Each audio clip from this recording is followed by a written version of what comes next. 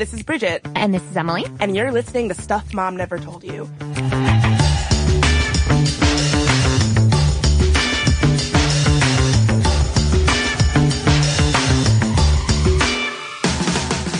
Today, like many of our episodes, we have a pretty big trigger warning. We're going to be discussing Aziz Ansari, Me Too, and the recent allegations of sexual misconduct against him. So if that's something that's tough for you to listen to, just know that's what today's episode is all about. Now, you may have noticed earlier this week, Babe.net, an online outlet, published new allegations against comedian Aziz Ansari, basically accusing him of sexual misconduct toward a 23-year-old photographer they're calling Grace, a pseudonym, during a date. And if you've tweeted with me at all this week, you know that I didn't want to touch this subject with a 10-foot pole, but y'all have demanded it, and we decided, really, Bridget, you took the lead on this, that with great podcasting comes great responsibility. So we are wading in to the firestorm that followed that Babe.net publication.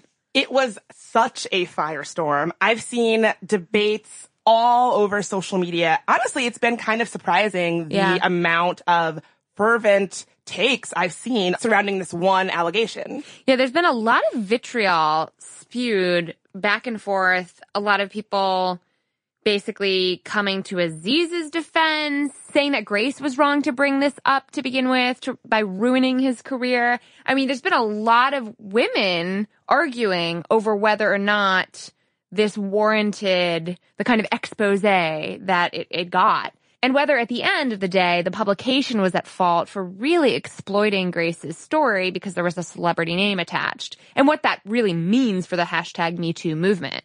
Exactly. So let's back up and break down exactly what's going on here. On January 13th, Babe.net reporter Katie Way published this viral story accusing Aziz of sexual misconduct during a September 2017 date with Grace. In this piece, Grace describes this as, quote, the worst night of her life. She says that Aziz moved her hand to his penis after she moved it away several times, put his fingers in her mouth after she physically moved away from him. She writes, it was 30 minutes of me getting up and moving and him following and sticking his fingers down my throat again. It was really repetitive. It felt like a f***ing game. According to the article, she, quote, used verbal and nonverbal cues to indicate how uncomfortable and distressed she was, even telling him, quote, I don't want to feel forced because then I'll hate you, and I'd rather not hate you. She felt pressured to give him oral sex. Quote, he sat back and pointed to his penis and motioned for me to go down on him, and I did. I think I just felt really pressured.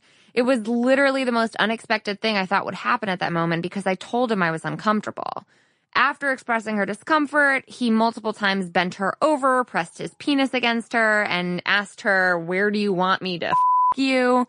And after he bent her over, she says, quote, I stood up and said, no, I don't think I'm ready to do this. I really don't think I'm going to do this. And he said, how about we just chill, but this time with our clothes on? So it was a sort of back and forth game, it felt like, of being chased. That's definitely how Grace describes it in this piece. The next day, she says that he texted her saying, hey, it was nice to meet you. And she sent back, last night might have been fun for you, but it wasn't for me. You ignored clear nonverbal cues. You kept going with advances.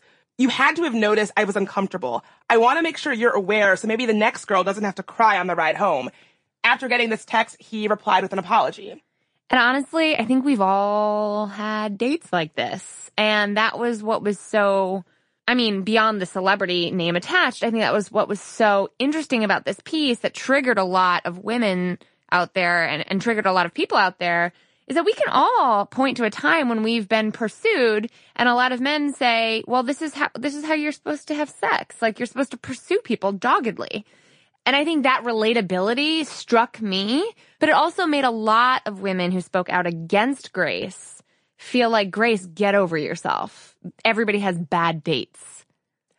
Yeah, I was struck by this tweet by Sadie Doyle. She says, one thing I can say is that even men I trust and like have told me that they were socialized to believe that if a woman says no, you should test that boundary to make sure she really means it. That ideology lays the groundwork for this 4-hour just checking kind of assault. And so the question really is this a bad date? Is this something that we should all be expected to endure with dating and having sex? Is it sexual assault? Is it a sex crime? I think that her story really raises all these kinds of questions, which are valid. So back to Grace's story, Grace says that it was her friends that helped her see what she had previously thought of as just a bad date or a night gone bad as sexual assault. In the piece, they write, Grace says her friends helped her grapple with the aftermath of her night with Aziz. It took a really long time for me to validate this as sexual assault, she told us. I was debating it as an awkward sexual experience or sexual assault. And that's why I confronted so many of my friends and listened to what they had to say, because I wanted the validation that it was actually not that bad. And this was all made more complicated on last Sunday when Aziz Ansari was up there at the Golden Globes speaking with his Time's Up pin. And the fact of the matter is, Aziz Ansari has a long public history of being an outspoken feminist. His book was one of my favorite reads a couple years ago, and I stand by that. I thought his body of work on that was excellent. It talked about the challenges and confusing landscape of dating in the modern era. And honestly, hearing the story about him, knowing his body of work when it comes to his show, Master of None, when it comes to his stand-up, pretty much centered on the quirks of dating today, it is not surprising that someone who has been outspokenly clueless about how to engage with women in a respectful way had an experience like this, in which he unknowingly and perhaps unintentionally victimized this woman on what he thought was a normal first date, which was far from it. So what you just described about his body of work is exactly what Grace says compelled her to come forward with this story. She says, watching him on the Golden Globe stage, wearing a Time's Up pin, getting an award for a show that really centers him as a good guy, feminist ally, is what made her want to come forward. And to be clear, on Master of None, he does deal with issues of sexual harassment, sexual assault, gender power dynamics, and he does set himself up as a kind of feminist ally. And spoiler alert, if you haven't seen Master of None and don't want a plot point for that show spoiled for you, I'm going to talk about it. One of the plot points in season 2 is that Aziz is forced to stand up to his boss on a cooking television show because his boss has been outed as a serial sexual harasser. People on our crew have come up to me and said you've been inappropriate with them. What people? What are you talking? Women? Yes. So you're telling me none of this happened? None of this happened. I don't know, man. That's hard for me to buy. I mean, why would these people make it up? What do you mean, why, bro? What are you, naive? They want to get their 15 minutes, okay? They want money. So you can really see how we all bought into the idea of Aziz as a good guy, a nice guy, someone who is interested in talking about gender, talking about dating, talking about sex, and doing so in a way that highlights gender and power discrepancies. And that's what's hard about reconciling all of this, is how can someone who's so outspoken about his feminism have this kind of protocol on a date? Like, how can there be such a disconnect? And I also think that there's a lot of people who think the date she described is perfectly normal and expected, which is a whole other can of worms. So after the Babe.net story published, Ansari released a statement in which he acknowledged that they had engaged in sexual activity, which he said, quote, by all indications was completely consensual, but acknowledged that when he heard it wasn't, that, you know, when he got that text from her and realized it wasn't for her, he was, quote, surprised and concerned. So that's what went down. When we come back from this quick break, let's talk through the myriad of responses that took the internet by storm this week after this quick word from our sponsors.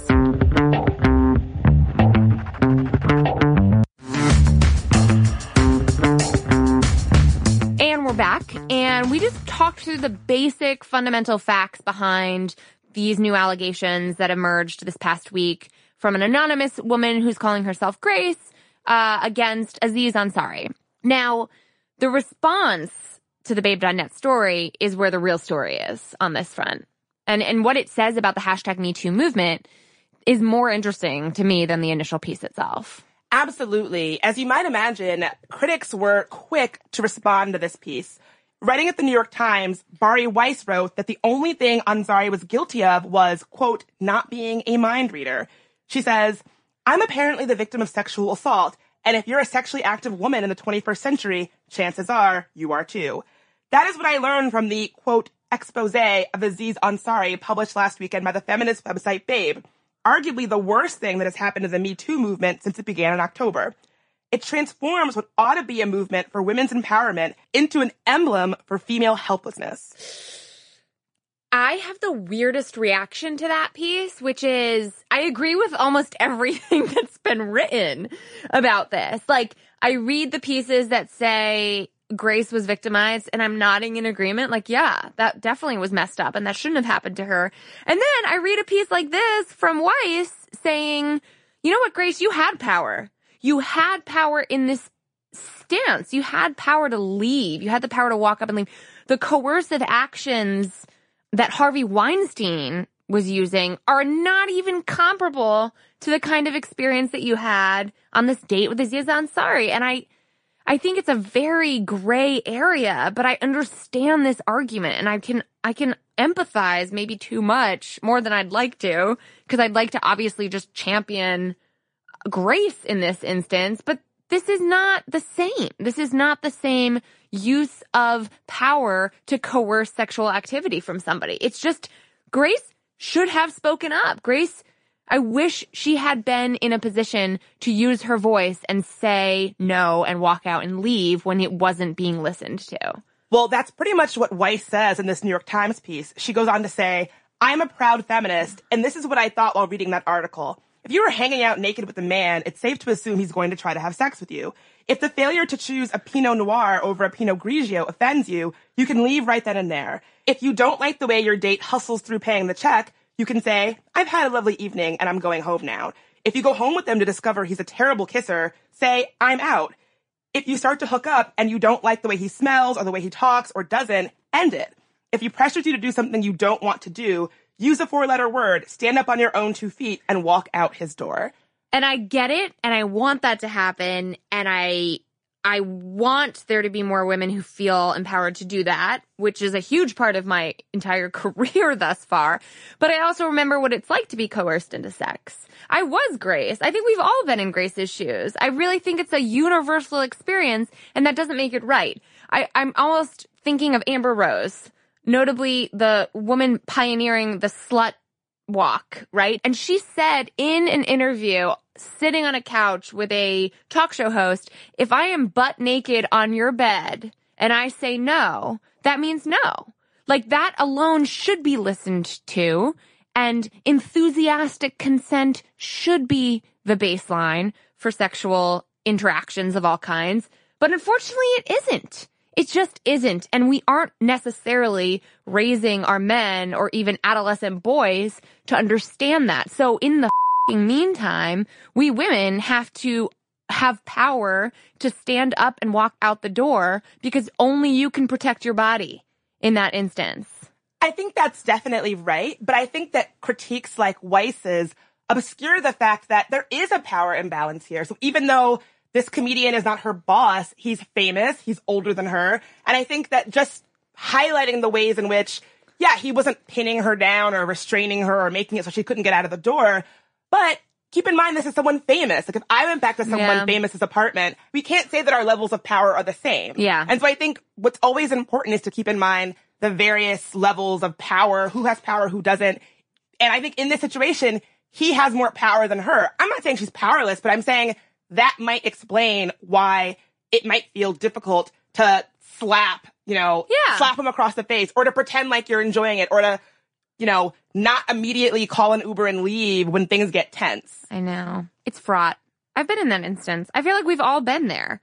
And I honestly feel like as a young woman, I didn't think I could do all of those things. Absolutely. Which at the basis is being assertive about your bodily autonomy. But again, that's the whole trip, I think, is that it's not a personal problem. It's a wider cultural problem. Yeah. And so putting that all on Grace, saying, Grace, don't you know that you can just kick him in the balls and leave if things get out of hand? Why pretend like we live in a culture that has been feeding Grace messages that that's okay? Right. Look at our popular culture. How many times in movies that are billed as comedies is the joke supposed to be, oh, the guys violated the girl's consent because he was horny, and that's okay. Isn't that funny? Yeah. Why pretend like we've all been raised in a society where it's totally cool for a woman to loudly say, no, I object to this on a date without things getting weird? Yeah. Well, things will get weird. That's the price we pay for not feeling like it was the worst night of our lives. So we got to get comfortable with it getting weird. But more importantly, Aziz should have known better. More importantly, men should f***ing know better. Like, this shouldn't be a position that so many of us can relate to because it shouldn't happen.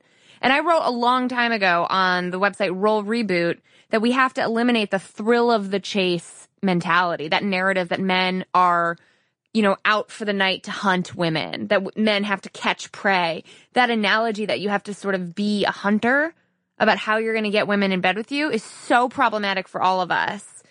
And I think that the problem with this narrative that's spun out of control following the Babe article is that it's not clear-cut her fault or his fault. I think the question that's putting Grace on blast in a lot of ways was her response of going public with this disproportionately punitive.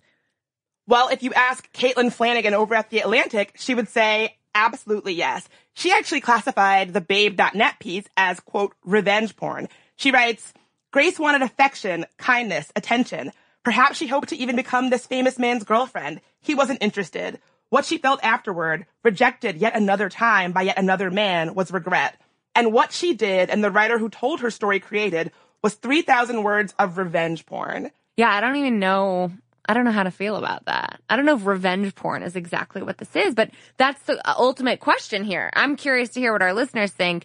I don't like this narrative of comparing victimhoods between Grace and Ansari. I'm uncomfortable with it too, and that's what I see this narrative drifting so easily toward. On Headline News, journalist Ashley Banfield had an open letter to Grace, and here's what she said. I'm sorry that you had a bad date. I have had a few myself. They stink. I am sure it must be really weighing on you. It's hard being a victim. Very painful. Just ask anyone who's been on that end of crime and justice. I cover them every day. It's no picnic. But let's take a moment to reflect on what you claim was the worst night of your life, end quote. You had a bad date. Your date got overly amorous. After protesting his moves, you did not get up and leave right away. You continued to engage in the sexual encounter. By your own clear description, this was not a rape, nor was it a sexual assault. Your sexual encounter was unpleasant. It did not send you to the police. It did not affect your workplace or your ability to get a job. So I have to ask you, what exactly was your beef? So there's a lot going on in that clip. One thing I want to point out is that I'm not super comfortable with Banfield saying this is or is not sexual assault because she wasn't there. I wasn't there. You weren't there. I found it kind of surprising that she would go on TV and emphatically declare what you experienced was not sexual assault. It was a bad date. It sounds like she asked a couple attorneys to say, just based on this description, yeah, yay or nay, sexual assault. And again, we have laws on the books, but those laws are being proven either applicable or lacking in court every day. Absolutely. And I also think, kind of beyond that, I'm troubled by the idea that a journalist on TV would give a pointed open letter to someone who anonymously came forward with a story where they feel they were sexually abused or went through a sexual assault. I think that sets a really weird precedent. Even if you think, oh, this didn't happen, she's being vindictive, whatever. I don't like the precedent that a journalist would go on TV and have a very severe finger-wagging session to someone who believes they were the victim of a traumatic crime. Yeah. Two things on that. One, I think everyone went op-ed crazy. I think that's what this week has been about. And two, did you get the sense of feminist waves crashing? Because I got this, oh, you overly sensitive special snowflake millennials. We second wave feminists know what real struggle is like when it comes to sexism at work. And basically, you don't know what real struggle is. However, there's a component to this where if I were the victim of a rape, if I were a sexual assault survivor and I read her story and she was conflating rape to her experience, the worst night of her life, I think part of what Ashley Banfield was actually doing there was standing up for what she considers real victims. Because I think a lot of victims would read, this woman's anonymous story and say, you don't even have to deal with this in your own identity. You haven't come forward with this. This experience was bad, but you're claiming the mantle of victimhood, and it's a bit of a stretch. I mean, from the perspective of someone who is truly and more severely victimized, I think Ashley deals with those stories every day. she came down and condemned this anonymous, salacious report because it doesn't hold water compared to real struggle that's out there. And I'm not saying that that's something I necessarily agree with, but I understand where that sentiment and where all that anger comes from. Yeah. Well, first of all, Grace doesn't characterize what happened to her as rape. She does say that she feels that she was sexually assaulted. But I think that even that line of thinking that may be understandable, that I think Banfield is probably getting caught up on, that line of thinking that says there are real victims and not real victims, Yeah. I don't like at all, because it's not a contest. And I think that oftentimes for women, we feel the need to talk about experiences that were traumatic for us in a way that emphasizes that it wasn't that bad, or that it wasn't really a rape, or in a way that minimizes what they actually meant for us. And so I think in terms of Grace's story, I think a lot of folks read that and they want to say, oh, that's not that bad. That's typical. That's how it is. Because it makes our own trauma and our own struggles feel more normal. If you don't want to have to talk about the fact that that bad date you went on in college was actually a sexual assault, reading Grace's story wherein she says, I came to realize I was assaulted, might be hard for you. You might actually be invested in her story not being a crime because it's so common. And if it's so common, that means I've been sexually assaulted, you've been sexually assaulted, we've all been sexually assaulted. And maybe that's true, and maybe that truth is really heavy. Yes. It's almost like this denial. Like, I can't accept that she's a real victim, or I would be accepting that I and all of my friends are victims. And that I'm probably raising sexual predators right now. Yeah. And that it kind of collapses the entire reality of gender dynamics and sexual dynamics and consent. And it makes it so much more real. It makes it so much more real because we're living it, we're steeped in it, we're bathed in it, we're breathing it in. It's not just this thing that happens on the news or that happens with famous guys we'll probably never meet, like Harvey Weinstein. It happens in dorm rooms. It happens on dates. Maybe it's happened to you. Maybe it'll happen to your daughter. Yeah, but where's the line?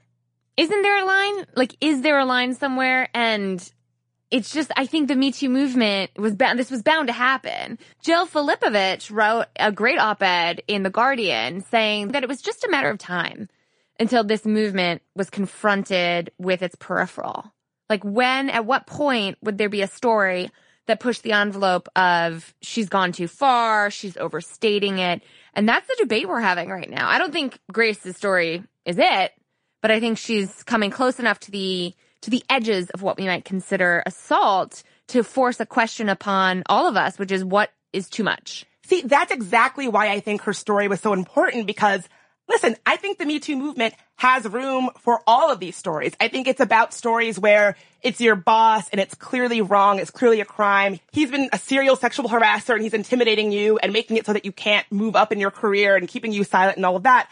I think that obviously has a place in the Me Too movement. But I also think it's about these other situations that maybe aren't so stark and so black and white, where it's like, hey, if we're all talking about these very clear sex crimes, cool. But what about the fact that it's cool for a woman to go over to a man's house and for her to kind of express that she's not into it and for him to think it's fine to just keep pushing her? Maybe it's not rape, maybe it's not Weinstein, but it's still not okay. And I think that this movement should be vast enough where we can have all kinds of nuanced conversations about how we think about consent and sex in 2018. I think that concept was pointed out so well in this Vox piece by Anna North. She writes, perhaps what is especially threatening about Grace's story is that it involves a situation which many men can imagine themselves in. But this is a reason to discuss it more, not to sweep it under the rug. Listening to Grace doesn't mean deciding all men should go to prison or should lose their jobs. It does mean admitting that many men behave in exactly the ways our culture tells them to behave. It means asking men to recognize that and do better. And it means changing the culture so that badgering and pressuring women into sex is deplored, not endorsed. None of this will happen if we refuse to reckon with stories like Grace. I think we can all understand how Grace's story is basically forcing us as a nation to begin to define the parameters on what counts as sexual assault. But I almost feel like how this op-ed brigade went down was a missed opportunity. It was missing the opportunity for us to really have that national conversation, and instead arguing over whether or not Grace was in the right or in the wrong. And same thing for Aziz. Yeah, I was really disappointed how many of these op-eds in what you're calling the op-ed brigade, which I completely agree, fell down along the lines of, Was it a crime or was it not a crime? As if those are the only two binaries that we can talk about a sexual encounter along. Was it a crime? Nope, then nothing to see here. Or if it wasn't a crime, totally fine, no reason to talk about it. And I think what you just said is so important because it really underscores why it's imperative that these stories are dealt with nuance and thoughtfulness and care. And as much as I'm so happy that Grace came forward and I'm so happy that she told her story because I do think it has a place in this movement, I do think that Babe.net and the reporter that broke this story did Grace a disservice. Because listen, people's sexual traumas are sensitive. You owe it to your sources to deal with them in a way that is responsible. And I do not feel like the story was responsibly handled. And after a quick break, we'll be joined by Jezebel deputy editor Julianne Escobedo-Shepherd to discuss how this journalist missed the mark.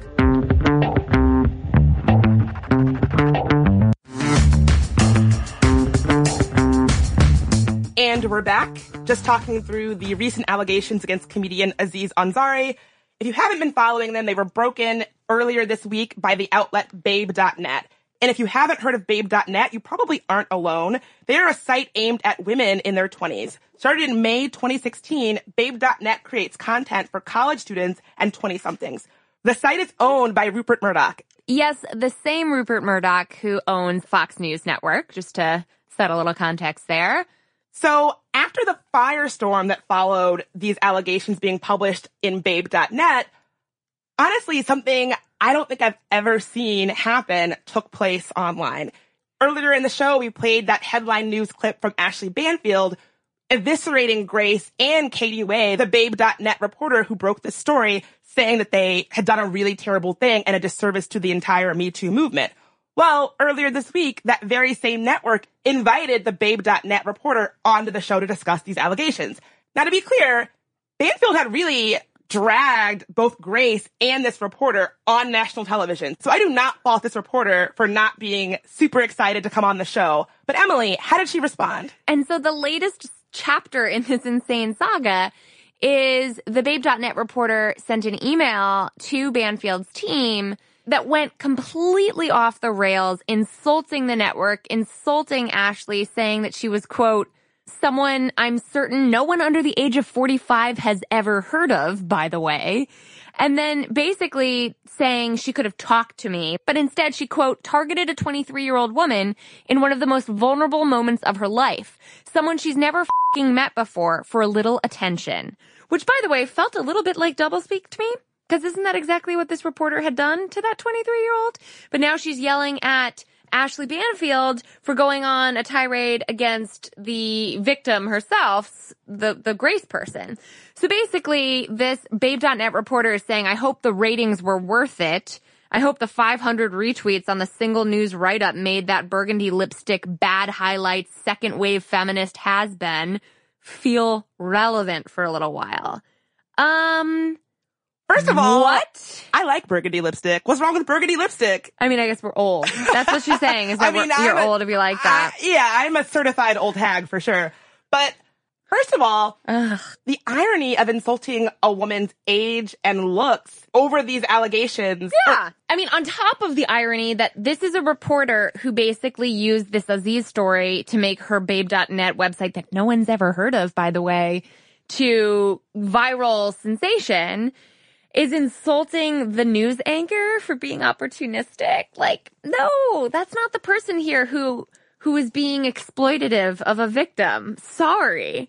Yeah, so I really was shocked by this email. And at the end of the day, it just left me feeling really, really sad for Grace. I felt like Grace's story was not being centered.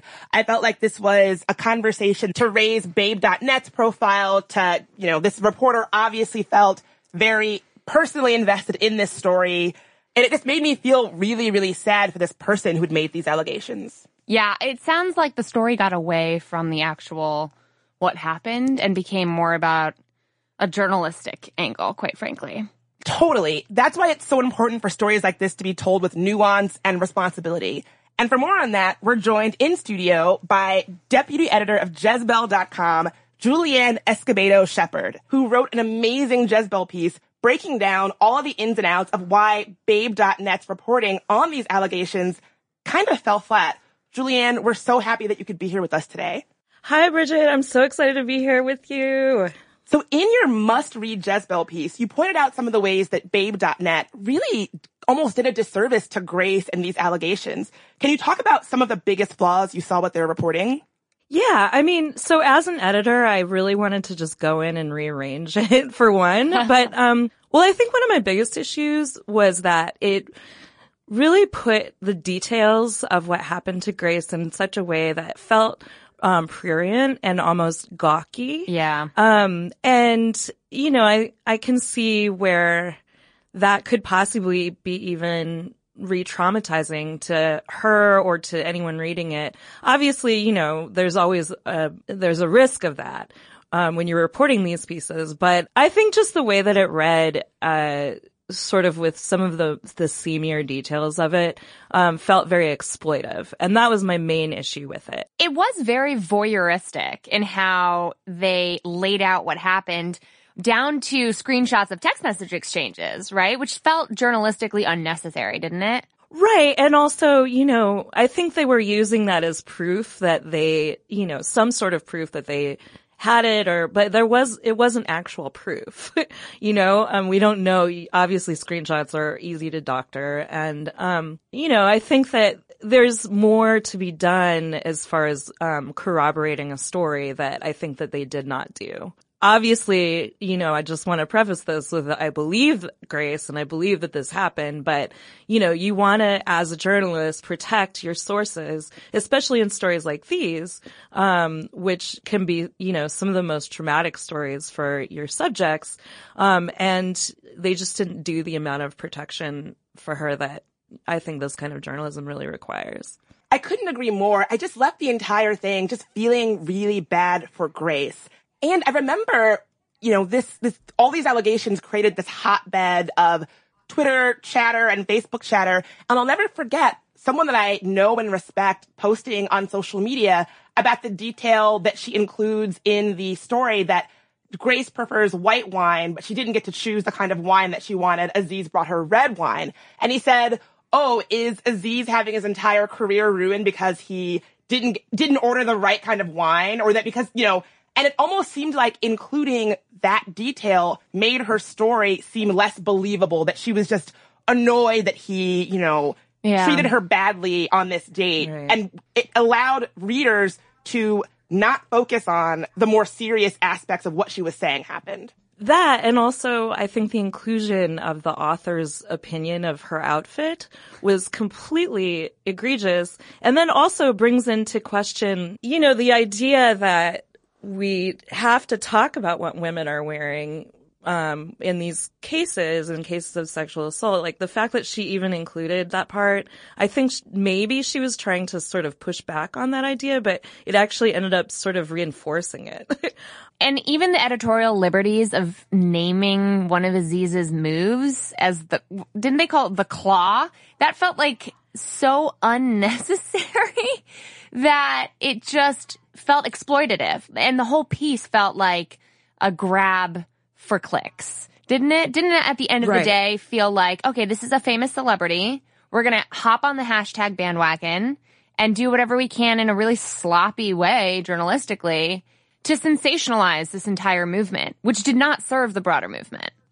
Right. And I mean, also, I have to say that, you know, the journalist who wrote this is very young. And so I think her editors really failed her as well, by not protecting her, by giving her the tools, to report. Cause obviously, you know, it seemed like this was the first time she's ever done this kind of story. And, you know, she's just starting out in her career. So she's probably at risk also. And, you know, I feel like this is overall a huge failing of a male-owned website of a lot of young women. So speaking of the writer, I was pretty troubled earlier this week to see an email that she wrote to journalist Ashley Banfield on Headline News after being invited to come on the show to talk about the allegations. Now, to be clear, Banfield was very critical of both the Babe.net reporter and Grace for coming forward with these allegations. And so I completely understand why she might not be feeling the love for Ashley Banfield. Well, she went on like a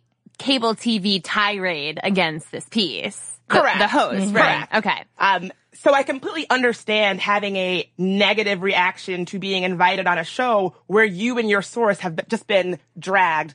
But I'm curious, what did you think of that email response? Well, I mean, to begin with, again, here is this writer, Katie Way's inexperience coming forth because, you know, I fully understand her being angry. I mean, Ashley Banfield was really searing in a way that was, I found a little bit disturbing. But she didn't write off the record. She should have, you know, from a journalist to another, she should have said, this email is off the record, and then you can say whatever you feel like saying, and, you know, Banfield would not be able to read it on air, but she didn't. And so, you know, she set herself up for failure from that point. And then also what she said, you know, obviously I think, you know, I agree with her being angry, but then targeting her looks and targeting her age is just, you know, that is really disturbing to me as a person who considers myself a feminist, because that's not fair. You know, it's not fair game to go after someone's physical appearance or their age, which they cannot, regulate, you know, they have no control over.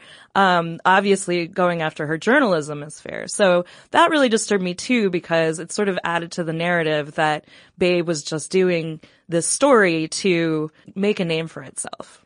Speaking of reporters who do this kind of reporting and why it's so important to make sure that you're doing it with respect and thoughtfulness, I was pretty shocked to see the way that Babe.net was almost patting themselves on the back for breaking this story. They published a piece that was literally just a list of outlets that picked up their reporting that felt in very poor taste to me.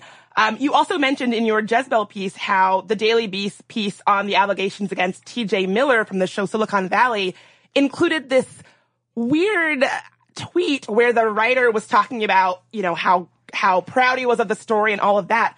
I don't think I've ever quite seen anything like this, where you have journalists and media outlets almost congratulating themselves for reporting on someone else's traumatic experience. Mm-hmm.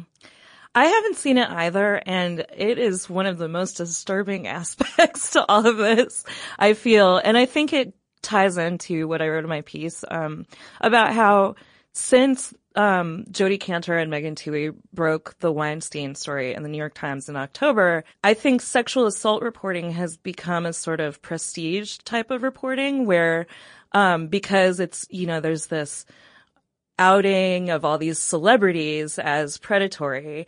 I think people are looking at the celebrity aspect of it more than the actual fact that women and men are being damaged.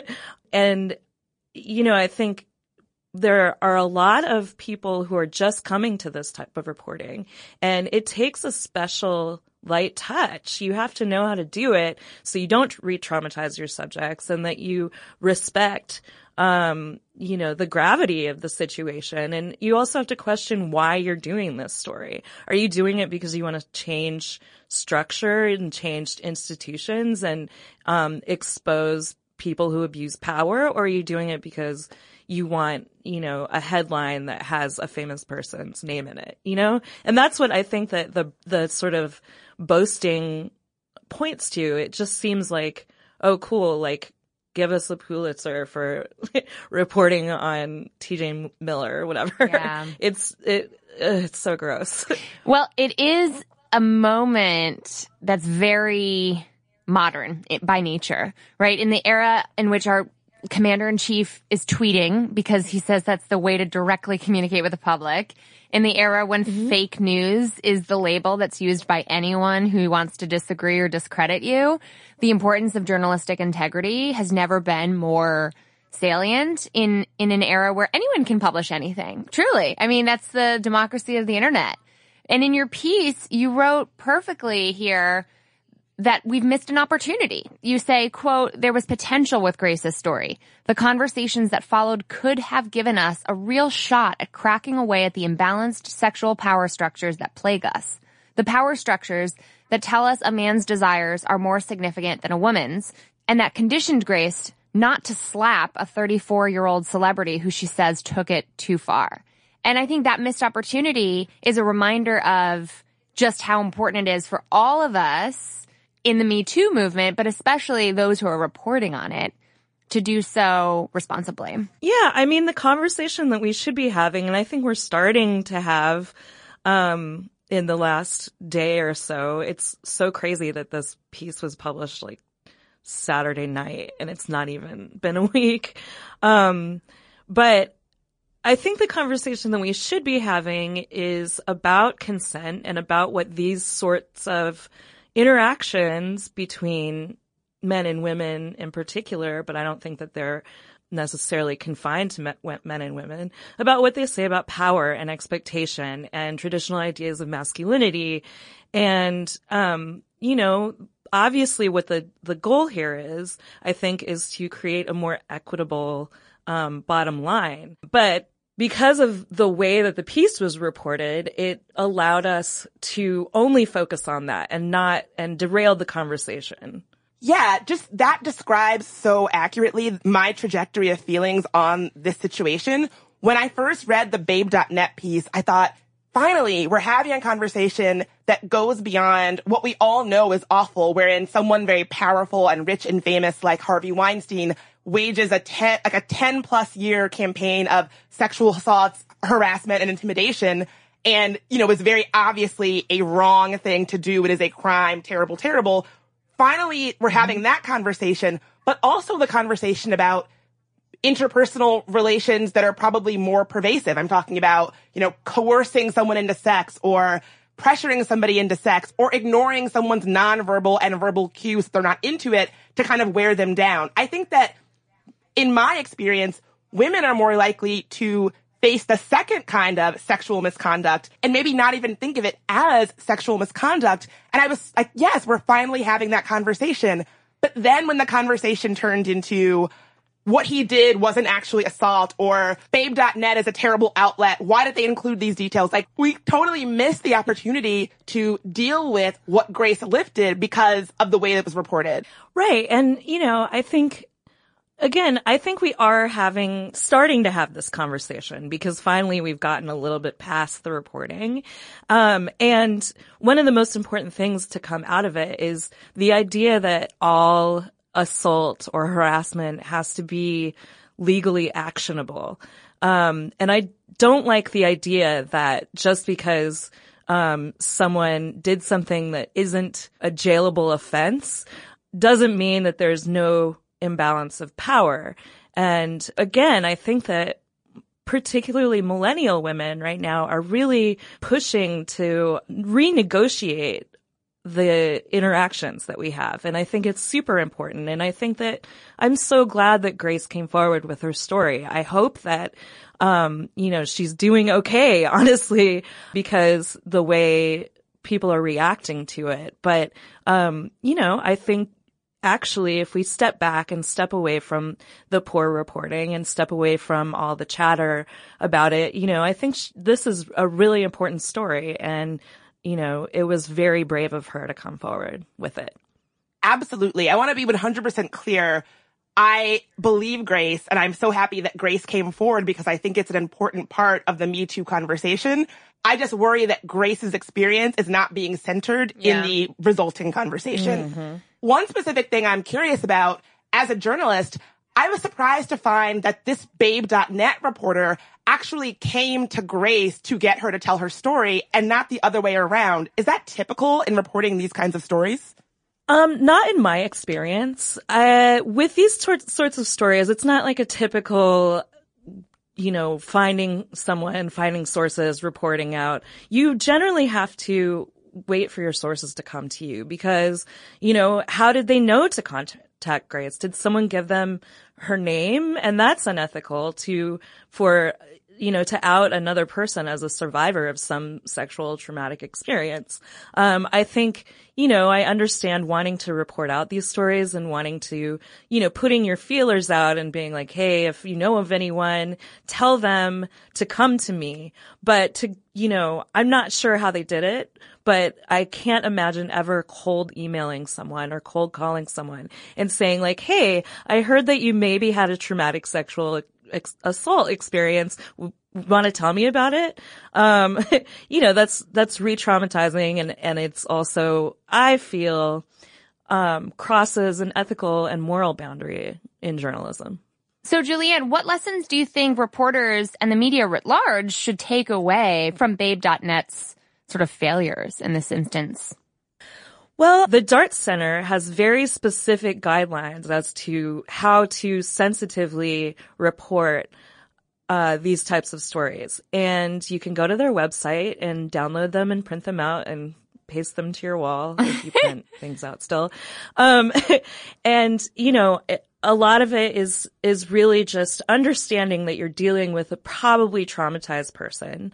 But also that obviously you still have to do your job in journalism and call the other person for comment and give them a reasonable amount of time to respond, unless you're Harvey Weinstein and, you have a history of shutting down stories about you. But, that's another thing. I think that Babe's story would have had more credibility if they had given Aziz a little bit longer to respond and hadn't published it on a Saturday night. I don't know. That's a whole other thing, though. I don't understand why they published it on a Saturday night. Anyway, but I think the media and journalists at large just should take away that it's not about them. It's not about their career. It's not about making their outlets more prominent. It's not about getting awards. It's about the people who this happens to, and ideally making a more just society. I'm fully of the belief that journalism should, at its best, and does have the capacity to change our culture and our laws and our society to be more equitable across the board. And that's what this is about. I could not agree more. Well, I really, really thank you for being here today and helping us shed some light on this nuanced, complex issue, Julianne. Where can folks find out more about what you're up to and keep up with you? Well, you can go to Jezebel.com, where most of my writing appears, or you can follow me on Twitter at Jawnita, Jawnita. Thanks so much for joining us and helping us break down how important it is that we, all of us, but really journalists especially, handle these #MeToo movements with care. So, Sminty listeners, what do you think? Where do you fall on this entire story? Was Aziz in the wrong? I think most of us can agree on that. But is it the system that's to blame? How do we reconcile Aziz's outspoken feminism with what went down, according to Grace? How do you feel about the Babe.net journalists' handling of the story and the op-ed brigade that followed? We want to hear from you. I'm also curious about your experiences with dating. Do you think the kind of thing that Grace says she went through is par for the course, or is it something worse? Let us know. You can find us on Instagram at Stuff Mom Never Told You, on Twitter at Mom Stuff Podcast, and as always, via email at momstuff@howstuffworks.com.